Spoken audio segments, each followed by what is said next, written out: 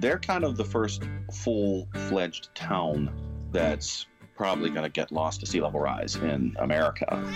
I hope Tangier is saved, but I hedge a bit when it comes to the question of should it be saved. Let everybody know how much erosion. We ain't sinking, we're eroding. We're not just talking about saving the land, a piece of land. We want to save a community, a way of life. Shall the Lord destroy Tangier? If we don't do anything, we're going to have a lot more Tangiers, a lot more bigger cities, and major cities lost. You're listening to Going Under, the story of Tangier Island, a production of WTOP. Here's Michelle Bash.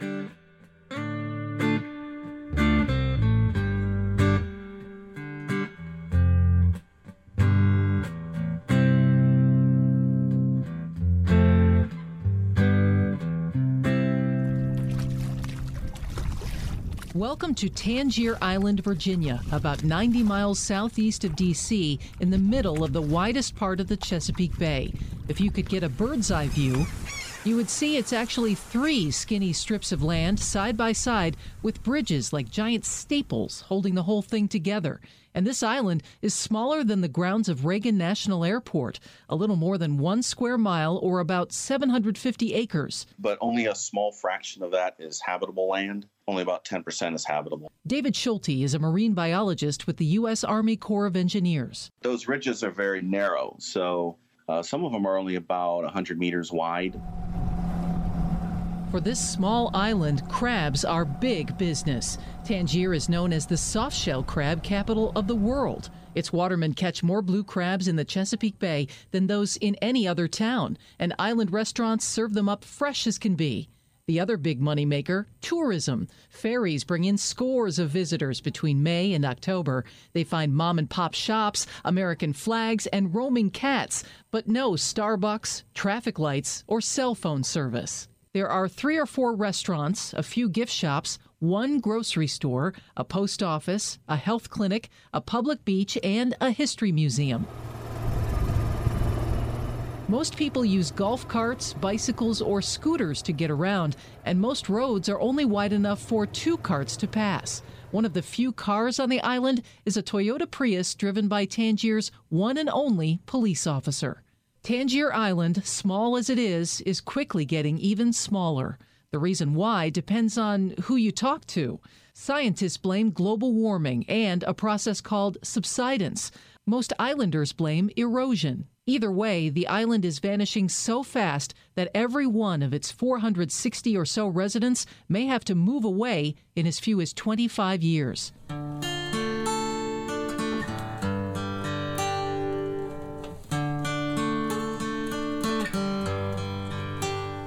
I wanted to get a first-hand look at Tangier Island, but getting there wasn't easy, and it was the first hint of how different the place is from any other in Virginia. There are no hotels, only bed and breakfasts, and seeing no way to book online, I called to reserve a room at Hilda Crockett's Chesapeake House. There are 2 ways to travel to Tangier: by plane, the island has an airstrip, or by boat. I chose to drive north from my home, over the Bay Bridge, and down to Crisfield, the southernmost town on Maryland's eastern shore. It took about 3 hours. There, I got on a boat, tacking on about another hour. I wanted to buy a ticket ahead of time, but the internet offered no how-tos. I made another call to the friendly people at the bed and breakfast and learned you pay when you get on board. I chose to take a boat called the Courtney Thomas because that's the one most locals use to get to and from the mainland. They make the trip to do basic things like see doctors, take the dog to the vet, and go shopping for food and other necessities. The day of my travels, the Courtney Thomas, which many just call the mail boat, was stuffed with stuff. There's water. I see an air conditioner. Walmart.com package. We got some Virginia green stone being taken over to Tangier. I see lots more water. Aquafina, Deer Park. Some Pepsi, Diet Pepsi. Dining chair, set of 2 blue. Lots of different stuff. My suitcase is on there, someone else's suitcase.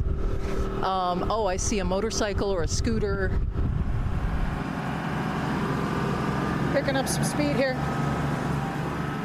Not long after we left the dock, we passed a mysterious-looking tower on a spit of land. It turned out to be a brick chimney, all that remains of an old factory destroyed by fire in the 1930s. I monitored our position in the bay on Google Maps until my iPhone lost service. Eventually, Tangier's tallest landmark, a light blue water tower, came into view in the distance. Along the main channel into the harbor, we passed Port Isabel, an island owned by the Chesapeake Bay Foundation.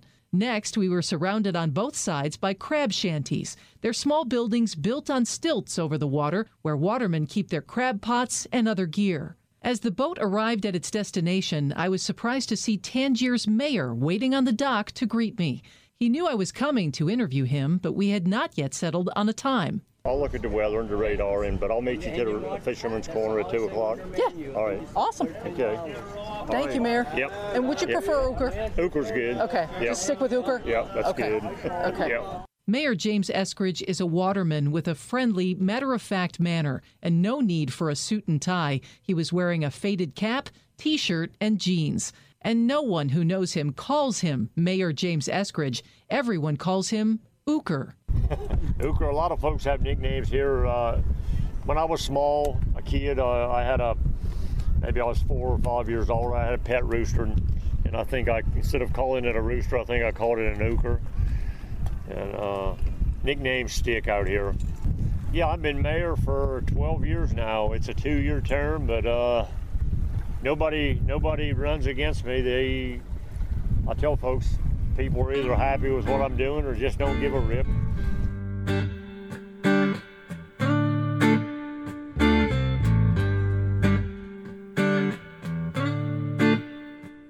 There are dozens of homes on Tangier Island. Many are well kept. Others look run down. I saw 1 or 2 that looked vacant. Small yards are often separated by white picket or chain link fences, and several have headstones in the front yard. One yard was packed with at least 20 grave markers. A sign aimed at questioning tourists like me explains that caskets can also be found buried near homes on Virginia's eastern shore. One reason is houses are typically built on higher ground, lowering the risk that a casket will be disturbed by flooding.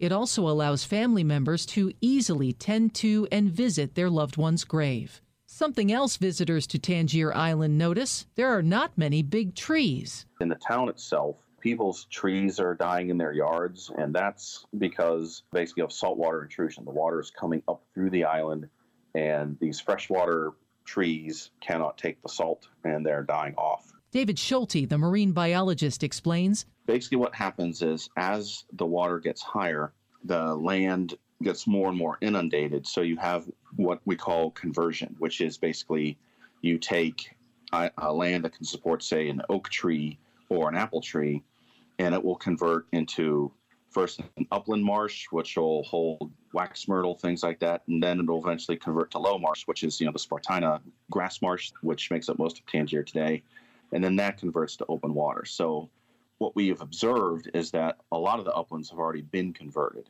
Now's a good time to talk about squirrels. In his recently published book about Tangier, Chesapeake Requiem, journalist and author Earl Swift writes that for years, Tangier had just one squirrel, and spotting it was a momentous occasion. When that solo squirrel wasn't seen for a while, someone brought 2 more ashore and set them free.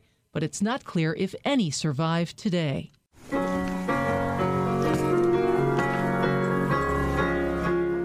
On a recent Sunday at New Testament Church, one of 2 churches on the island, A special shout out to the West Ridgers. Flooding, which is frequent on Tangier, is worse than usual, and it's particularly bad on the West Ridge. That is dedication to be here this morning with all the talent that we got. So if you see a West Ridger, you need to tell them you're glad to see them here. Dwayne Crockett is a church elder and a social studies and English teacher at Tangier Combined School. His Tangier dialect is one of the most pronounced I've heard, and as addicting as the crab cakes I enjoyed on this island of uncertain futures. Most of the time, we don't know the full plan of God while we're going through it.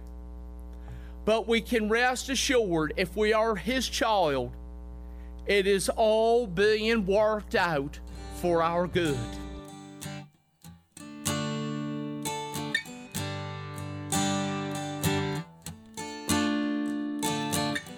A big metal historic marker at the center of the island says Tangier was visited in 1608 by Captain John Smith and settled in 1686. Earl Swift writes that Captain Smith was the first European to spot the island, but there's no evidence that he actually visited it. The first confirmed white settlers, Joseph Crockett and his family, didn't arrive until 1778, and most of today's residents are descended from that group. In fact, a bunch of family names reappear over and over again on the island among the living and the dead. Names like Charnock, Crockett, Parks, and Pruitt. It's hard to believe, but Tangier started out as a farming community. Of course, it was a lot larger. And folks from the mainland, they kept their livestock over here. They kept cattle over here and pigs. And then they realized the abundance of seafood around the island and in the area. So we transitioned into a fishing community. And now over the years, we've actually transitioned into a crabbing community, pretty much strictly crabbing. Oysters in the wintertime, which has always been. But it's all about the seafood out here. During the War of 1812, the British established a fort on Tangier, Fort Albion, and used it as a base for attacks on Washington, D.C. and Baltimore. It was one of those attacks on Baltimore's Fort McHenry that led to the creation of the Star-Spangled Banner. The fort also provided refuge for hundreds of escaped American slaves. But this place, full of history, is gone forever, submerged under the Chesapeake Bay.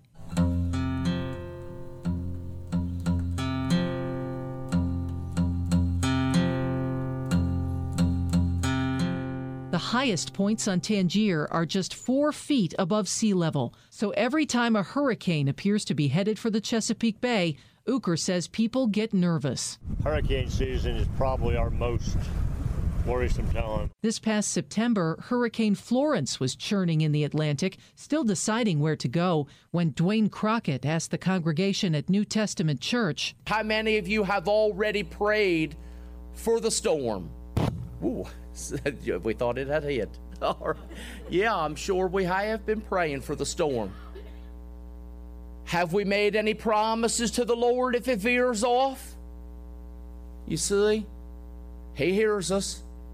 He hears what we say. A 1933 hurricane left Tangier covered with water as high as the second story of some buildings.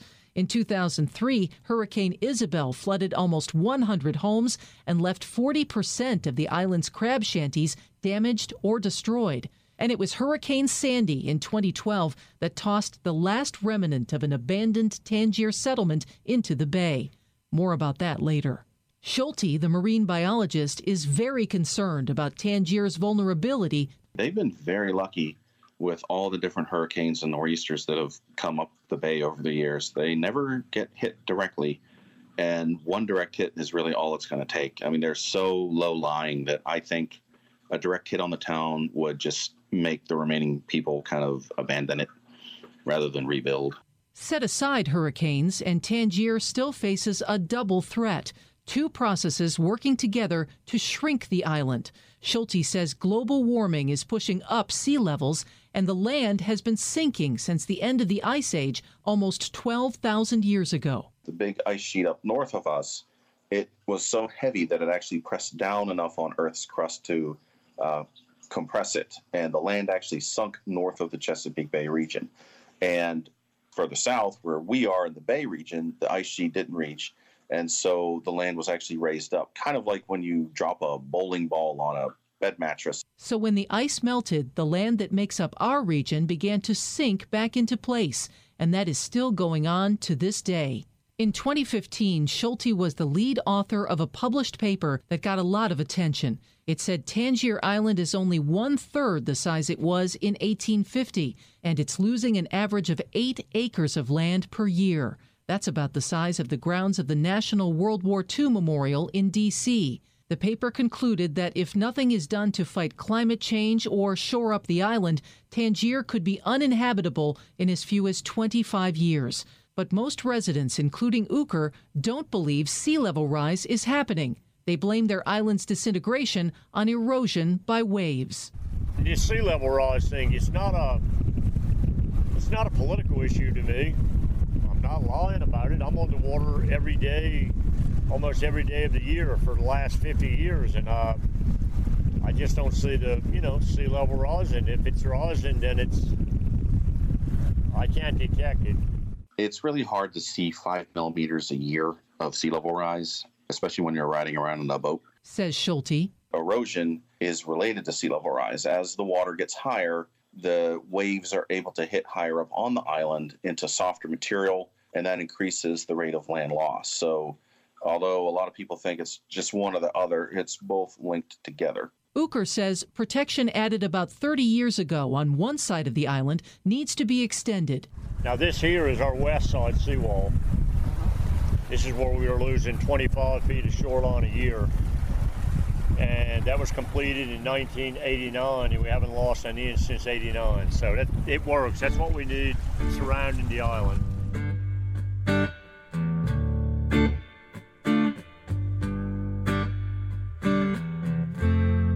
As a way to counteract the twin forces at work on Tangier, Schulte's 2015 report recommends building offshore breakwaters on both the east and west side of the island, adding a new beach and dune system, and restoring some ridges that have turned into marsh. But the study estimated the cost of initial construction for all of that at $20 to $30 million, and it would need to be approved by Congress. Would it be worth it? Uker says yes. We're not just talking about saving the land, a piece of land. We want to save a community, a way of life. Tangier is very savable. I mean, it can be saved. And the money's available, but it just needs to be directed to this, to this problem. Schulte says they're kind of the first full-fledged town that's probably going to get lost to sea level rise in America if we don't do anything about it. There's a little fishing village down in Louisiana, but they didn't really have any significant infrastructure. This place does. It has a school, it has its own sewage treatment plant, power plant, water lines, power lines, everything that makes up a town.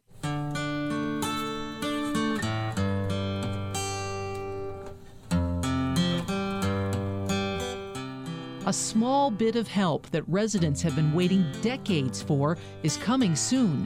It was 1994 when Congress authorized the Army Corps of Engineers to begin studying the idea of adding a jetty to the island to help protect its harbor. With studies done and federal and state funding finally in place, the nearly 500-foot-long stone jetty is scheduled to be built in 2019. Design and construction will cost about $2.6 million. So it's basically protecting the seafood industry's infrastructure, all their boats, and the navigation channel. That's its purpose, and that's all it does. It's not meant to protect the town. It's not going to save the island, but it will protect the things that it's designed to protect.